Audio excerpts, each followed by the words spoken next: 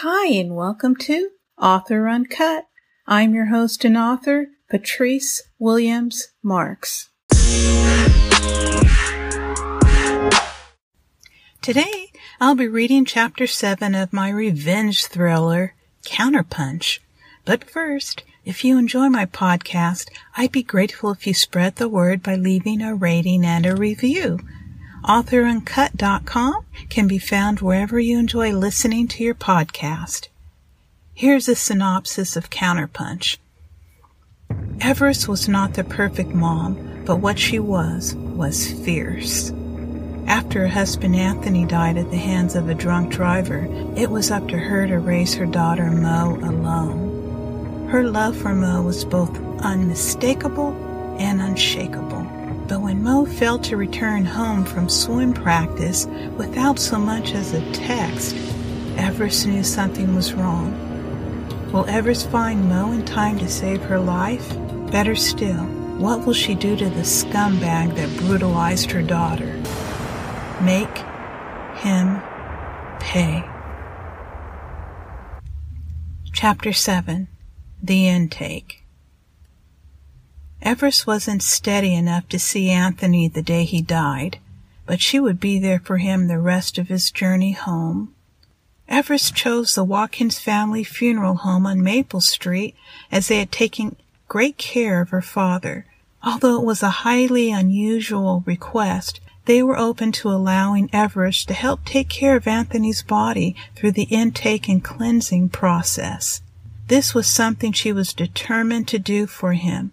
It was also a way for her to mentally process what had happened to him and to accept it. Everest arrived in the early afternoon, just 2 days before Anthony's viewing. She had been briefed over the phone by the funeral home's owner himself, Leo Watkins. He explained to her exactly what would be happening, step by step, so as to avoid startling surprises. Leo had shared this type of information many times before, so it was rote to him. Despite his attention to detail, he always prepared for the fact that family members would be stunned and that, in fact, it was exactly as described. Everest rang the doorbell at the back end of the funeral home, where morts, as they were referred to, would bring the bodies once they had been collected. Everest turned her head towards the closed-circuit surveillance camera and introduced herself. She slung the garment bag containing Anthony's fresh clothes over her shoulder. "I'm Everest Jones, here for Anthony Jones?"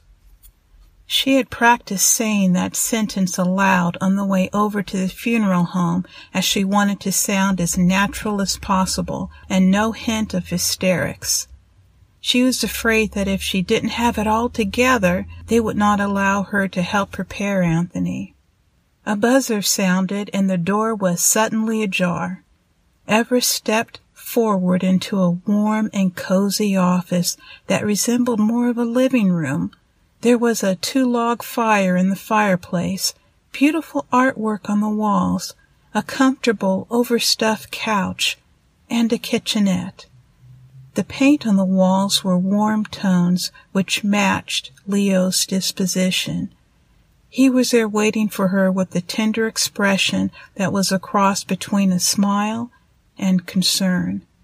Leo had been in the death business for many years and had mastered the art of compassion minus the smile. "My condolences," Leo expressed as he placed a hand on her shoulder. "The last time I saw you was around 20 years ago, correct?" Leo was referring to her father's, Ray's, funeral. He removed his hand from her shoulder, timing it perfectly, just long enough to show he cared, but not too long to make things uncomfortable. Everest nodded in the affirmative and appreciated his acknowledgment of her father. "Would you like something to drink before we proceed? Water? Tea?" "There is no rush. We will proceed only when you are ready." Everest was anxious to get to Anthony and passed on the beverages. Leo gestured for Everest to follow him to the processing room where Anthony was waiting. Leo paused and gave Everest a thorough once-over with his eyes, studying her body language and facial expressions for any signs that she could not handle what was beyond those doors. Once he accepted that she was ready, he opened the door to the private processing room. Anthony's body was being removed from a refrigerated compartment and placed on a steel table. A white sheet covered him from the waist down. That was shocking to Everest, as she thought she would have a moment to prepare before pulling the sheet back from his face. But there he was, exposed from the chest up. Everest placed the garment bag containing Anthony's clothes on a nearby chair. Leo remained at the door and allowed Everest to take the longest steps in her life, alone, towards Anthony. But the longer she stared at him, the more disarmed she became. Anthony's skin was pale, something Everest was not expecting. It made him look unlike himself. Parts of his body were darkened from bruising, with a deep gash near his left underarm. It had been sewn up. His autopsy left a T-shaped incision from his belly button to his collarbone, then across his upper chest. It too had been sewn shut. Anthony's head rested on a head block which elevated his head above his abdomen. Everest stepped closer and touched Anthony's neck just under his chin. The undertaker wanted to stop Everest from making contact with Anthony without gloves, but Leo waved her off. Anthony had already been disinfected in order to protect those who were preparing him. Everest used both of her hands to gently investigate the back of his neck. She was told by Octavia that Anthony's death was caused by a broken neck just below the brainstem. It caused rapid swelling of the spinal cord and disrupted brainstem blood flow and nerve signals, which led to his death. If it was not for the catastrophic neck injury, Anthony would have survived. Perhaps even more shocking than the autopsy incisions were his eyes. His lids were shut, yet it appeared that he had no eyes behind them, as if they had sunken in. The undertaker anticipated Everest's reaction and explained to her that once someone passes, fluids drain, including those from the eyes. The undertaker reached for a small, flesh-colored disc that were on a silver tray next to other instruments. She lifted his eyelid and placed the cap with tiny spikes on the underside of his eyeballs. Although his lids were shut, this made Anthony appear to have eyes again. Everest turned, held her stomach, and fought off a gagging reflex. After the sensation had passed, she walked over to the water cooler and drank 3 shots, one after another. Leo assured her that Anthony was in good hands and that she need not stay, but Everest ignored his suggestion, crumbled, and then tossed the paper cup in the trash can before returning to Anthony. She ran the back of her hand against his cheek as the female undertaker began explaining the other changes to his body and what to expect. The first step was to disinfect, which they had already done. The next step was to clean the body, which the undertaker said provided dignity and respect to the deceased. Everest removed her coat and draped it on the same nearby chair which held Anthony's garment bag of clothes. She rolled up her sleeves to just past the elbows.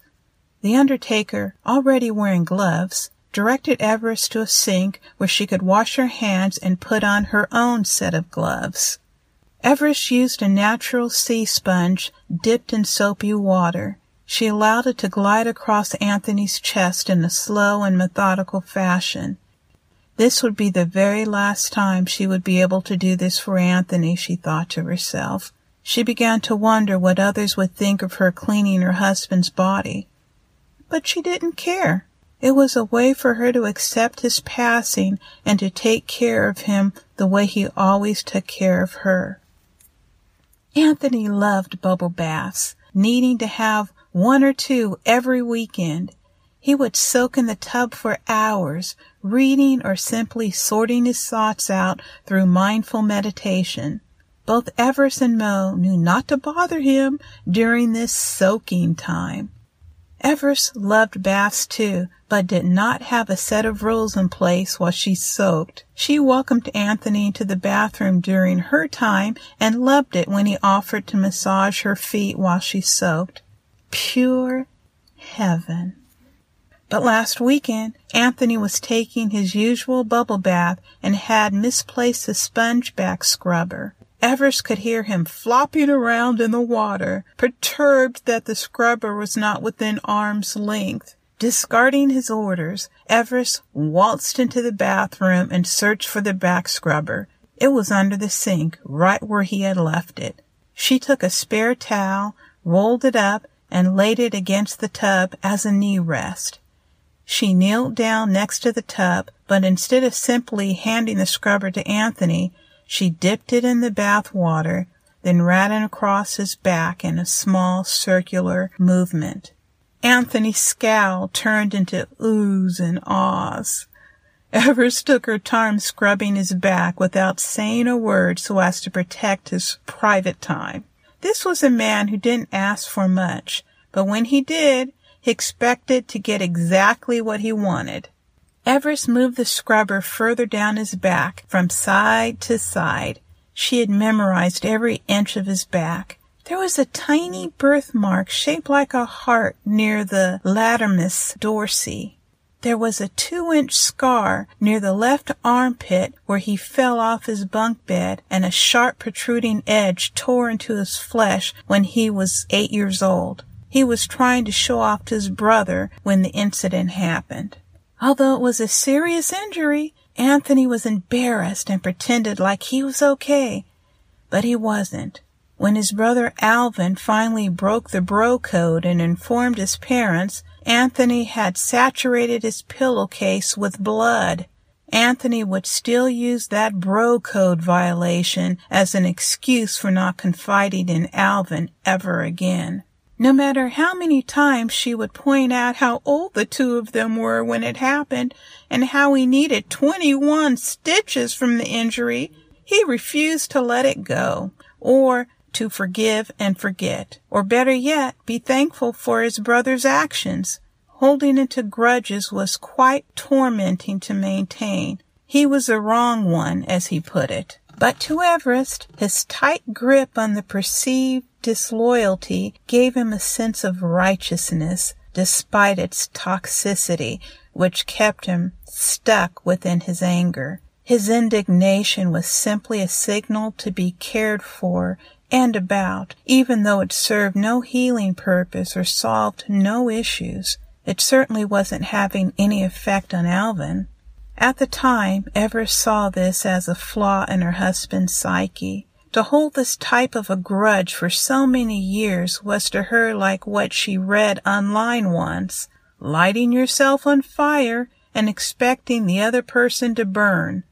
When Everest completed exfoliating his back, she leaned in and kissed Anthony's shoulder before handing the scrubber over to him. She then stood up and left the bathroom, closing the door behind her. Everest spent well over an hour gently cleaning and scrubbing Anthony as she followed the undertaker's directions. Once completed, she accepted assistance in getting him dressed in his favorite shirt and pants. She wasn't going to place him in a suit, as he never wore them unless he had to. Anthony purposely chose a career where he could work with his hands as a creator while wearing comfortable clothing. But comfortable did not mean sloppy or too casual to Anthony. His jeans were always pressed, socks always dark, and his casual work shirts made to measure. After Anthony was bathed and dressed for his service, the undertaker still needed to perform other duties in order to complete the process. Everest leaned over and gave Anthony a quiet kiss on the cheek before removing her gloves, gathering her coat and empty garment bag, and then exiting the room. She had done exactly what she came there to do. That's it. Join me next week for Chapter 8. Counterpunch can be found on Amazon, Barnes & Noble, Apple Books, Google Play, and Kobo. Want to leave me a voice message? You know you do.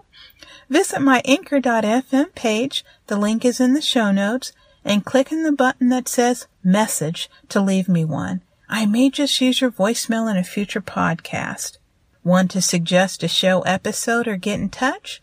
Visit me at authoruncut.com or send me an email at mailbag@patricewilliamsmarks.com.